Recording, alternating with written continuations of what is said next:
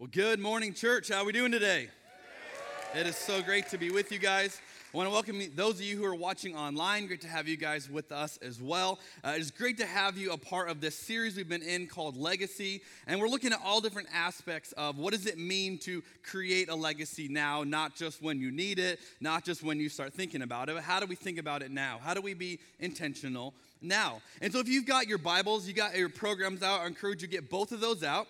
In your programs, you'll see a sheet of paper there for you to take notes. And like we do each week, I want to encourage you, get that out, get a pen out, a pencil, write down just things that God is communicating to you, that the Holy Spirit is impressing upon you as we discuss today, as we dive into the scriptures together. We'd love for you to do that. And if you got your Bibles, hopefully you brought one with you. We're going to be in the book of Ephesians chapter 6. And so if you want to get your spot there, if you got a physical analog Bible with you, you can go ahead and open up to the New Testament. If you've got a Bible app on a phone or a device, I encourage you to get that out as well and get your spot in Ephesians 6. We'll be in that in just a moment. Well, we've been looking in this series, if you've been with us, we've been looking at different aspects of what does it mean to create a legacy. And today we're going to talk about a very common aspect of legacy, which is thinking about other generations. How do we look at kids and view them as part of our legacy, not just as an afterthought? And so today, regardless of whether or not you're a parent, we hope that this conversation applies to you and that you'll see the way that you play into this. But today's going to be a very special day because as I'm going to discuss parenting, I'm going to get to do it with my wife, Michelle. So if you would, please help me make her feel welcome. This is my wife, Michelle Jernigan. Come on down. And we get to sit in these nice, cozy chairs together. It's cozy.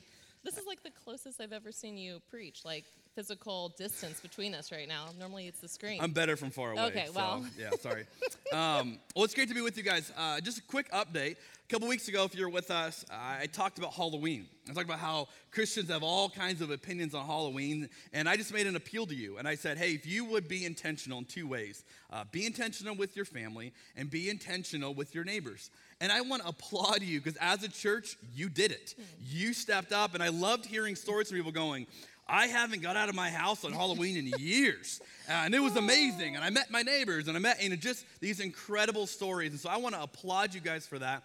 Thank you for being intentional. Thank you for not just letting it go by and going, oh, we're just going to boycott it, but going, hey, God, how do we use an opportunity here? How do we intentionally live out our faith? And I think a lot of you made great memories with your kids, and a lot of you made some key relationship moments with your neighbors, and so I just want to applaud that. And we also wanted to give you an update because, like I said, we had something brewing ourselves, and so Michelle's going to walk us through what we did for Halloween. Okay, well, just put the photo up because this is our family. We're the crew from Willy Wonka. So Jeremy is Willy Wonka.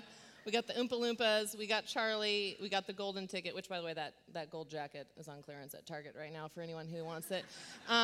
We got Veruca, and then I'm Violet. And I will say, you guys saw the photo a few weeks ago, and I'm Peter Pan Shadow. And then a few years after that, I was Chewbacca. And now I'm Violet the Blueberry. Like, I don't understand what happens. You're a great sport. I was going to say, what happens to me on Halloween? I actually at one point laid down, and the Oompa Loompas kind of rolled me on my way. It was great. Whenever you do a family-themed one, people will spot, one or two of us, and they'll go, oh, it's really, and they'll start, like, putting it all together, like, you're all the same thing. So, yeah, that was a good time. So this is the crazy crew that we're going to talk about today and really what we've learned in our journey with them so far. And one of the comments we get often whenever we're out together with all of us is some version of, wow, you have a lot of kids. And like people feel like they need to tell us this. And then it's usually followed up. With something like, you know what causes that, right? Yes, I've heard. And so it's just kind of one of these weird dynamics that when you have a large family, you get into some of these funnier conversations. And yet, I think often about a quote that I heard from the comedian Jim Gaffigan. And he has 5 kids himself, and he talks often about parenting. And here's one of the things that he said. He said, I guess the reasons against having more children always seem uninspiring and superficial. What exactly am I missing out on? Money? A few more hours of sleep? A more peaceful meal? More hair? These are nothing compared to what I get from these 5 monsters who rule my life. I believe each of my children has made me a better man. Then he says this, so I figure I only need another 34 kids to be a pretty decent guy. I love that, and I so relate with that. Each of our 5 kids has made me a better man. It has pulled things out of me that I didn't even know were there, and has pushed me to that. But what you may not realize is that when we were married, this was not the goal. This was not what we thought we would be doing. And if you could tell me when Michelle and I got married, hey, do you know that you'll be having 5 kids? And I would have been like, no way would that be true.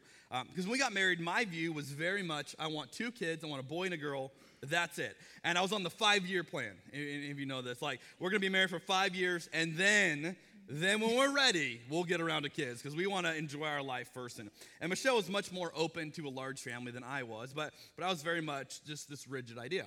Well, early in our marriage, I was riding with my dad somewhere. We were on a commute somewhere, I don't remember. And someone had given him a sermon to listen to, and it was on parenting.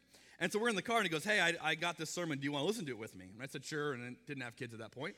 And so we're listening to this, and it was one of those shocking, surprising God moments where this sermon just gripped me and just challenged everything. And so this preacher was literally challenging things we say about raising kids, and I think I had said every single one of them. And so I'm listening to this, and I just feel God going, yep, this is you. And so, I would say things like, well, I only want 2 kids because that's all we can afford. And in the sermon, he talks about, so that's how you view kids, huh? They're a financial burden to you. And he was just working through, and it was just very convicting to me. I'm going, that is how I view kids.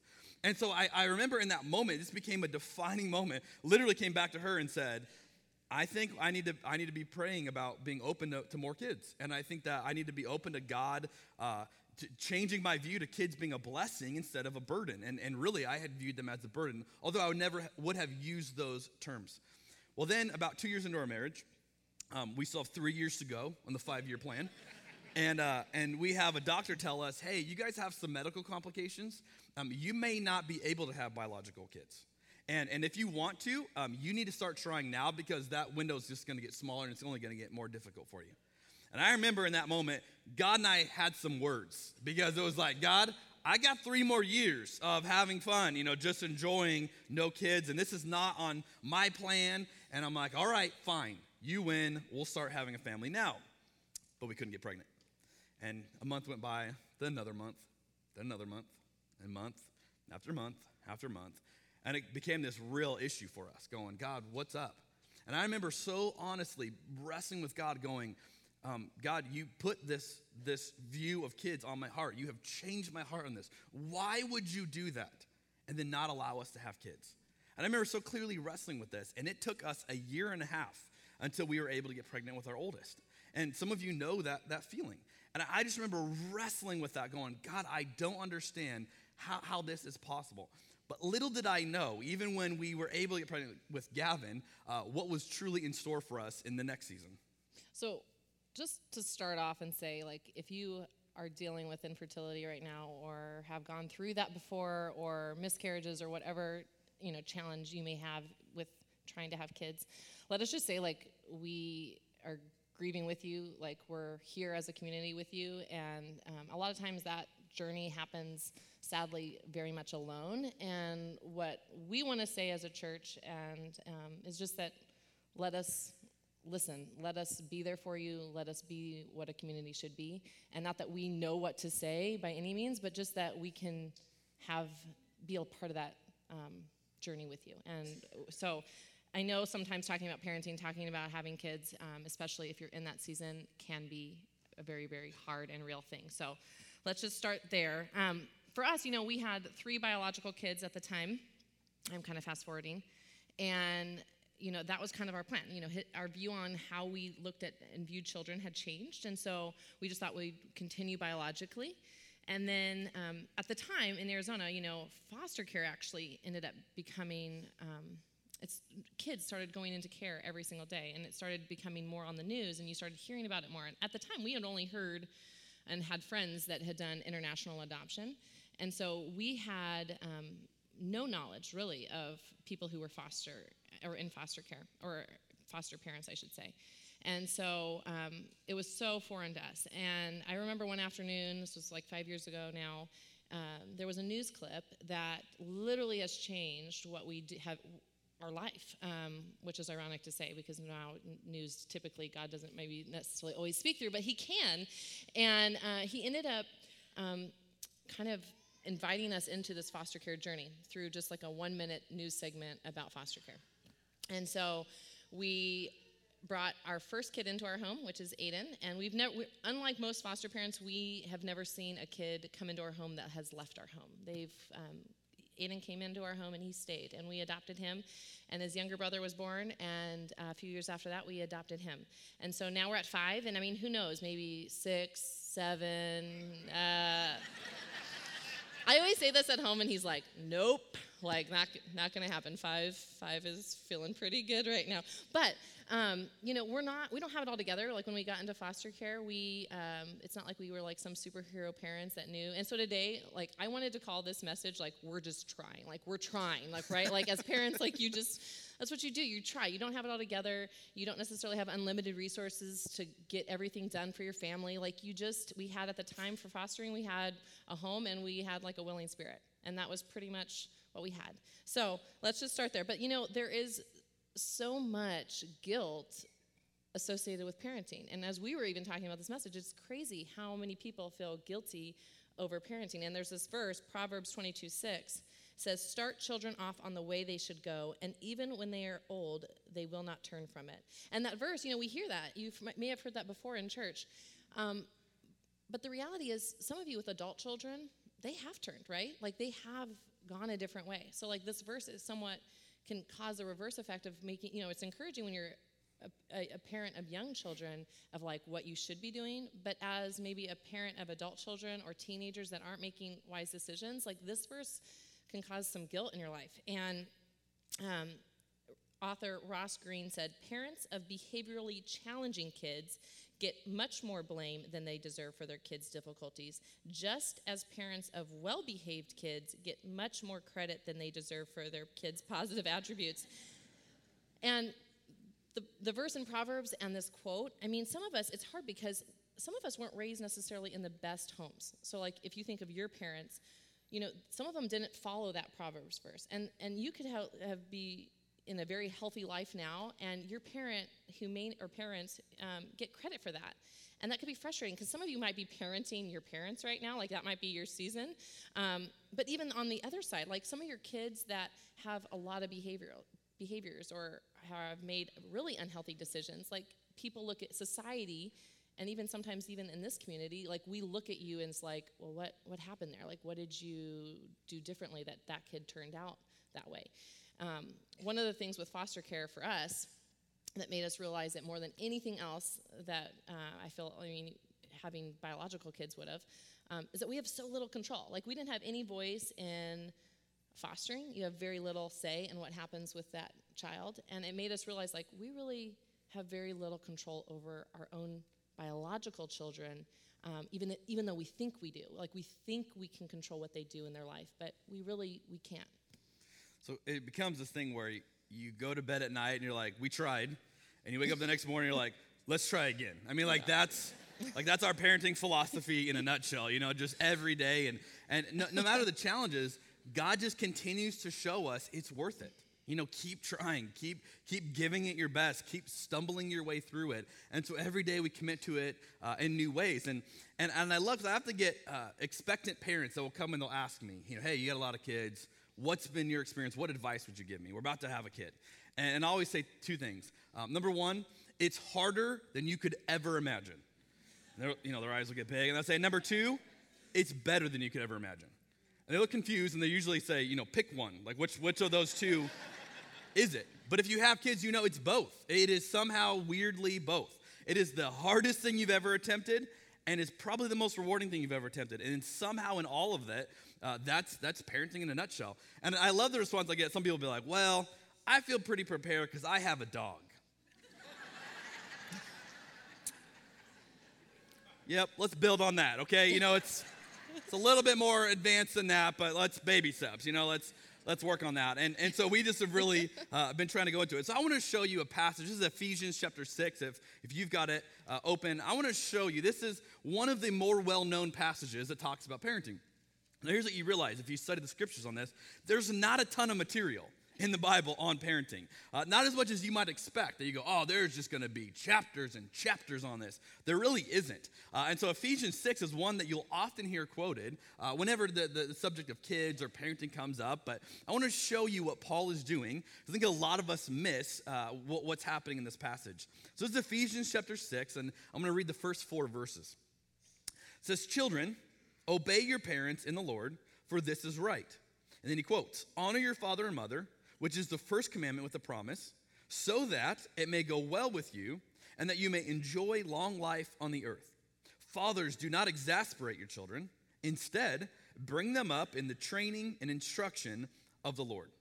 Oh, great idea. Sounds encouraging, sounds motivational. And you might realize if you're reading along that there's quotation marks in there. He's quoting something. What's he quoting? Well, he's quoting the Old Testament, in particular, what we know as the Ten Commandments. He's going back and he's bringing part of the Ten Commandments into the conversation today. But it's more complicated than that. Because Paul isn't quoting it directly.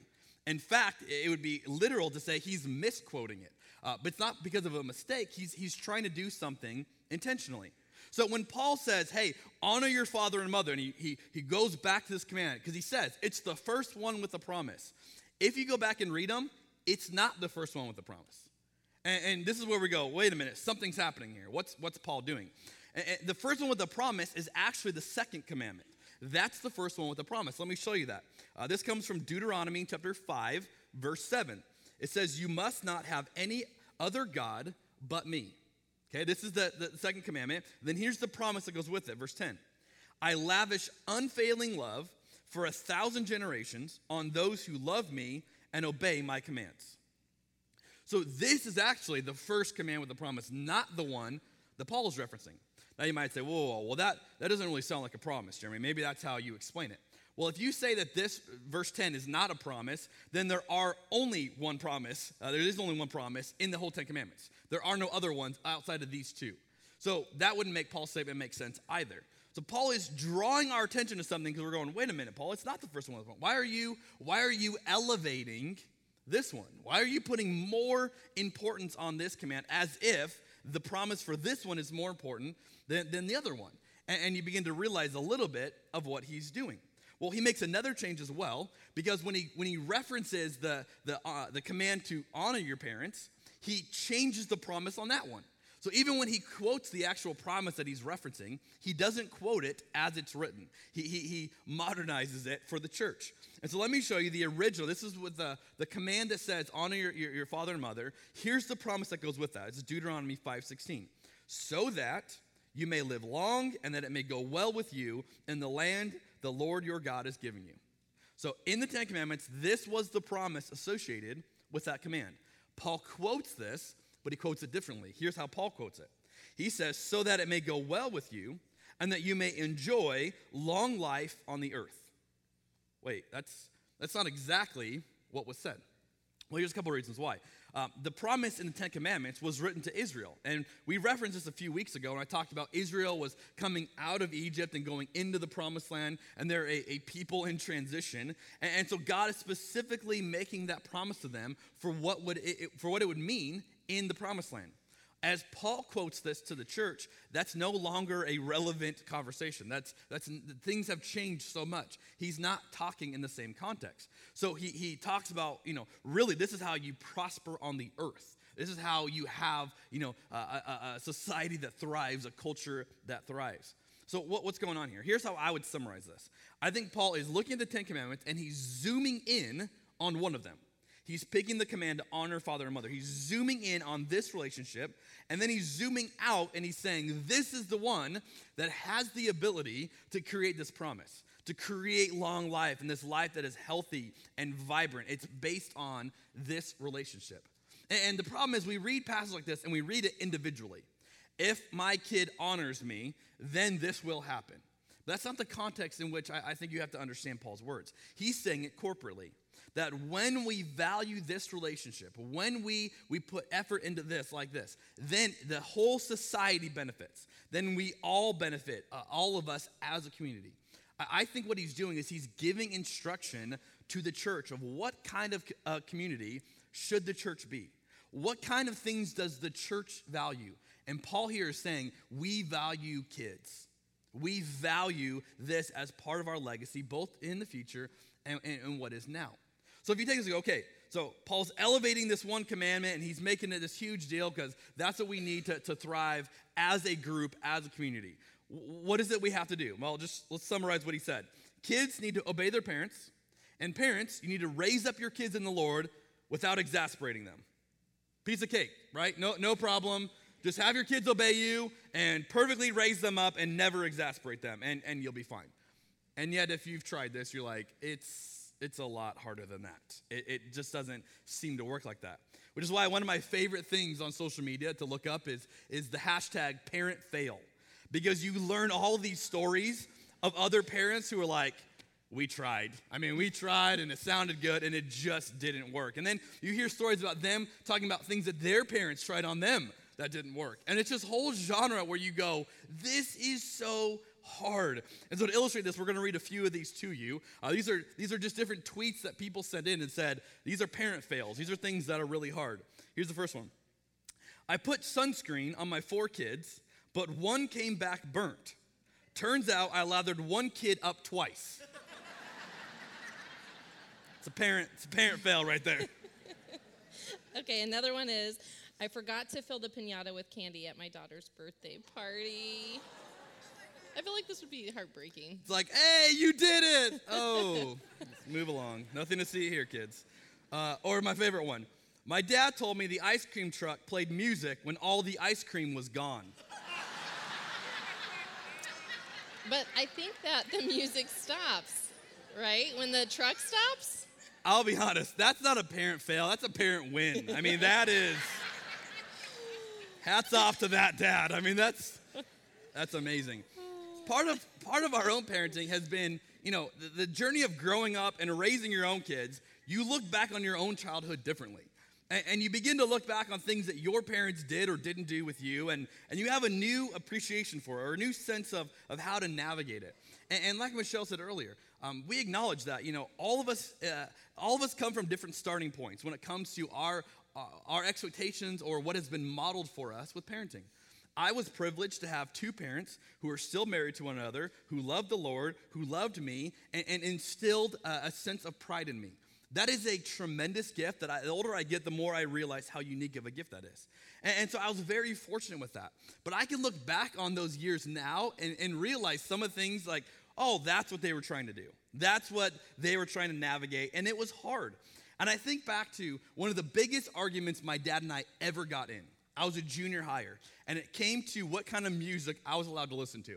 Now, maybe if you've got, junior hires, you've had a similar conversation of, hey, what kind of entertainment are you into? And I'm not okay with it. Well, one day, I was learning how to play guitar, and I came home, and I had just bought the new Metallica CD. And I was so excited. And my dad sees this CD, and he's like, what's this? I'm like, it's the new Metallica CD. And he's like, I am not okay with this. And my dad's a preacher. And so, he's thinking like, hey, I can't have my son listening to this. And this is the devil's music. All these things that are probably going through his head. And so we're at this impasse where he's like, I don't want you listening to it. And I'm at an age where I'm like, I'm going to listen to it. And so as a junior hire, he and I were going toe to toe. And we couldn't seem to navigate it. We couldn't seem to hey, who's going to back down? And how are we going to figure this one out? Well, finally, we arrived upon a mutual agreement, and both of us thought we won. And so this is how guys solve problems, right? And so we both had thought we won. And so here's the agreement. I could keep listening to Metallica's music until my dad could prove that it was affecting my behavior. So the moment I said something different because of the music, or it affected my mood or the way I treated people or anything, the moment he could connect it, hey, because of this music, this is what you're doing, I would have to stop listening. And until then, I could listen to the music. And I felt great about that. He felt great about that. And we went our separate ways. We're like, all right, let's see. He starts watching me like a hawk, and I'm just determined. I'm going to, not let this affect me. Well, what we learned is music doesn't affect me like that. And so I was able to listen to Metallica's music without spinning out of control and without there being any noticeable damage to my behavior. And so I never had to lose that music. And he even acknowledged, you know what? You handled it better than I thought you would. And so he felt good because, he was able to see that, hey, it wasn't creating this damaging impact on me. And I was able to listen to my music. And so it became this real victory for my dad and I in our relationship together in the way that we navigated that. Now, fast forward a lot of years. A few years back, this is, both my dad and I, as adults now, we had a chance in our church for a pretty unique opportunity. We had a guy in the church who was a filmmaker, and he had just made a documentary about growing up without a dad. And in the documentary, he interviews a guy named James Hetfield. Well, James Hetfield is the lead singer of Metallica, and he's in the documentary. So the guy that makes the movie is in our church, and he says, hey, I would love to show my documentary at an event at my church. Would that be possible? And so we're like, well, we'll figure it out, see if we can do it. And then he goes, well, if we could show it, I could get James Hetfield to come out and do a Q&A afterward. Done. Sign me up. What do you need? Literally, I'm reverting back to junior high version of me. Let's do this. And so I'm like, awesome, let's make this happen. So James Hetfield comes out to our church and has this event with us. Well, backstage, we have this moment where it's James, my dad, and I, just the three of us together, and we tell him the story. And we get to tell James Hetfield, the lead singer of Metallica, about the biggest fight my dad and I ever got in over his music. And the most amazing part is someone took a photo right when we did this. So here's us having this conversation in the back room with James Hetfield. So James is in the middle there. It's my dad on the far left. And we're literally telling him this story and reliving it. And here's the point. This will forever, till the day I die, be one of my favorite memories with my dad. Absolute favorite memories. Because we got to tell about a pivotal moment in the journey of him trying to figure out how to raise me the best way he could. And then to tell that story to the guy whose music started it is truly just a mind-boggling experience. And, James laughed and he goes, I think my music's done that to a lot of kids. It's like I think you're not the only one that's had that conversation with your parents about it. And it really was such a cool moment. But it has illustrated for me, that's all you can do is give it the very best. And I think what kids want more than anything is just for us to be intentional with them.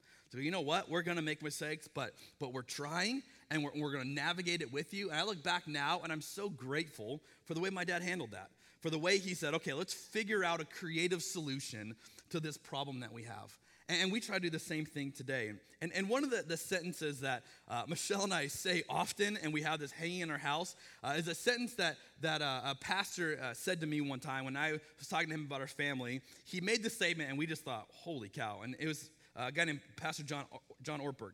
He said this, the days are long, but the years are short.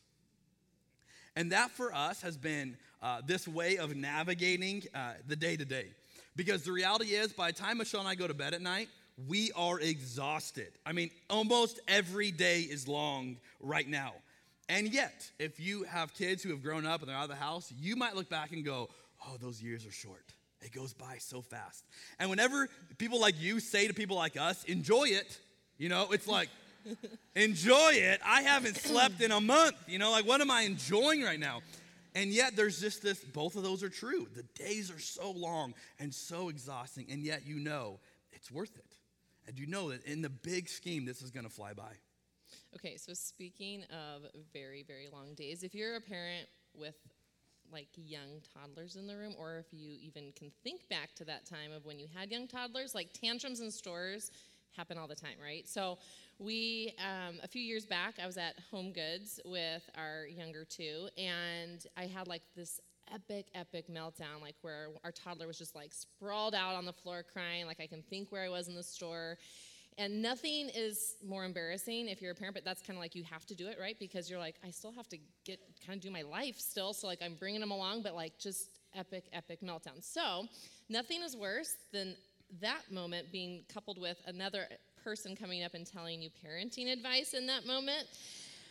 And let me just say, I'm sure the advice was amazing, but I can't even hear it when you're in that moment of just being I have a toddler throwing a fit, and I can't even hear what you're saying to me right now. I just need to bolt out of the store. But there is an image that I saw recently that is just perfect, how I feel every time I go to the store. And it's from the movie Hunger Games. But when I'm in a store and I see a parent, if I see a parent in a store with young kids or even moody teenagers, I'm like, I got you. Like, I know you. Like, I see you. Like, I don't have to say anything. Like, parents, we just get each other, right? Like, sometimes we just look at each other and we're like, yep. So if you do that to me out in public now, I'll be like, ALC, you were there. I know. Like, yep, you got me.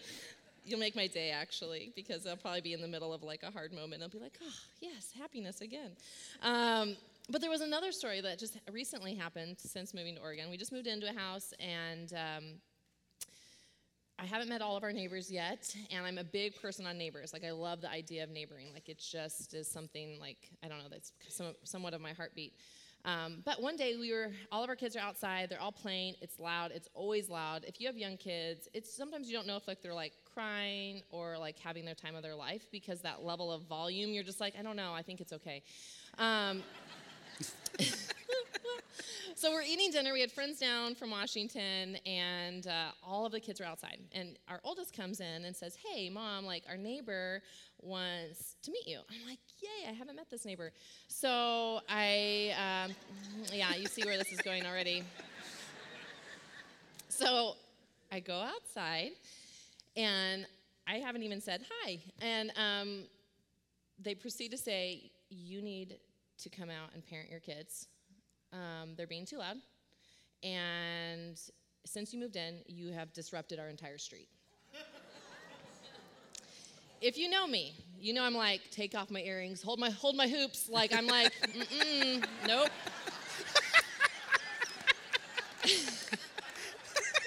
But I was the one holding the hoops. Yeah. He's like, you got this, go for it. But I didn't do that. I was like, hi, okay, like I'm Michelle. But what I realized in that moment, seriously, is that not only were all of our kids watching my response, right, of how I was going to handle this interaction, how I showed this individual the gospel, but also my kids were seeing how was I filling in the gap and standing in their way and taking conflict for them. And there is a quote that we have talked about before that is from a mother, Rachel Jankovic, and it is amazing. I'm going to read it to you. It says, Christian parents carry their children in hostile territory. When you are in public with them, you are standing with and defending the objects of cultural dislike. You are publicly testifying that you value what God values and that you refuse to value what the world values. You stand with the defenseless and in front of the needy. You represent everything that our culture hates because you represent laying down your life for another, and laying down your life for another represents the gospel. You know, we can say this as a community that like we're going to value children and teenagers and college-age people. Like we can say that. We can look around and be like, yeah, like they don't have to be biologically my children, but yet, you know, we're going to value them. But then you're going to leave here, and then you're going to go out to lunch, and there's going to be children next to you at a table, and they're going to be loud and noisy, and you're going to be like, I kind of want to move tables. Or there's going to be teenagers on your street that you're like, oh, they kind of look a little shady, like not so sure of them. Or there's going to be a neighbor who pops over the fence and says, hey, you need to control your children. But in all of those settings, like we have to understand that we are called to look out and take care of and value what our culture dislikes. And that means not necessarily just your biological children. That means we can look around this room, we can look around our neighbors, we can look just out in general in public and say, no, like I'm going to value something different here. I'm going to value the youth in every setting in our life. And that's what I think is so amazing, is that kids provide a tangible opportunity to live out the gospel. And they don't have to be your kids. Just kids provide a tangible opportunity to live out the gospel. It is an opportunity to lay down our needs, our wants, what's best for us, and to go, you know what, you matter more. We're going to put you first. And you see this with your own kids. You see this with kids that you are raising. But you see this as a community when we say, what do we value? What do we allow? How do we sacrifice ourselves for the benefit of others? This is what the gospel is. And kids provide that opportunity. And so that's why even if you go, well, I'm not a parent, so this message doesn't apply to me, it absolutely applies to you because you are a part of this community in which we desire to invest and to live out the gospel in the way that we treat kids, in the way that we treat the people in this community. And so I want to read a quote that is from a pastor named Andy Stanley. And this, you might have heard this. This is such a phenomenal idea, but here's what I'd love to leave you with. Here's what he says. Your greatest contribution to the kingdom of God may not be something you do, but someone you raise. Your greatest contribution. You might go, I'm going to be a rock star for Jesus. I'm going to do this and that. Maybe you need to look around you and go, who could I invest in? Who could I help to raise up? Who could I sacrifice for and invest in and say, you know what, you matter. I will stand up for you. I will live out the gospel for you. And church, here's an incredible application of this message.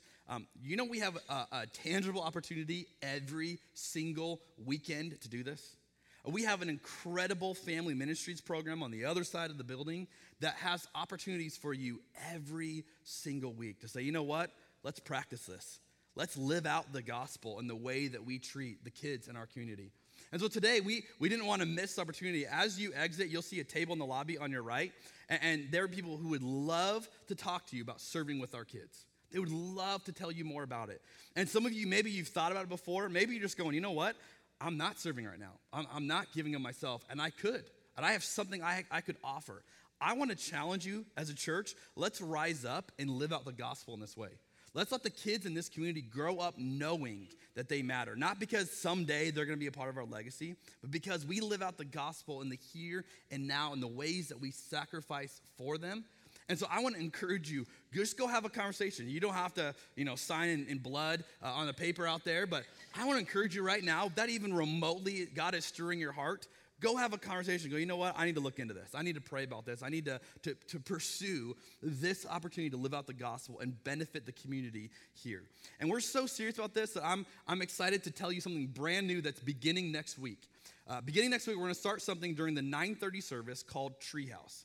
It is going to be a room over in the children's area where if you have kids who have been here for 2 services, so you want to attend a service and you want to serve at a service, on the service that you're serving at or on the other one, you can go drop your kids off and we have a room for them just to have fun with some of our adults. There's going to be video games and crafts and snacks, and it is a different setup than the children's program. And so the idea is you might have kids with you and you go to serve and you're like, I'd love to serve, but my kids don't want to go to the same program twice. Perfect. Now they don't have to. They go to the program one time and then they get to go to the Treehouse. Oh, cool. How do I get my kids in there? All you have to do is serve. And any ministry here, if you are willing to serve, we want to take care of you and support your family in that if you have young kids. And here's what I know. Your kids will be begging you to serve every weekend because they will love going to the Treehouse. And we want this to be a part of what you do as a family, where your kids feel excited and invested for you to be here for 2 services because you will attend one, you will serve one, your kids will go to a program, and they'll get to hang out in the Treehouse. And it's one other way that we're going to say, you know what, kids matter here. And we are going to structure our ministries around it. We're going to structure our room space around it. And we just want to appeal to you as much as we can. Let's live out the gospel together. Let's be a community that people look at and go, there's something different about you guys. And what an incredible legacy for them. And what an incredible opportunity for us to experience a transformation that happens when you live out the gospel. Let's pray together. God, I want to thank you for kids. I want to thank you for this tangible opportunity that is all around us, each and every one of us, to live out what gospel living looks like, to sacrifice our needs, our wants, our preferences for someone else, to elevate someone else's needs before our own. It's not always glamorous, and yet it is the essence of what it means to follow you and lay down our life for another. God, as a community, would we be parents who love our kids, who try each and every day and commit to be as intentional as we can to raise up our kids without exasperating them. And God, as a community, would we raise up one another's kids? Would we raise up kids that aren't like us, that don't look like us, that don't act like us, that don't go home with us at the end of the day, but we just care about because they're in this community? God, may we be a community that lives out the gospel in this way. And would you allow us to shape a legacy unlike any other? And we pray all this in Jesus' name. Amen.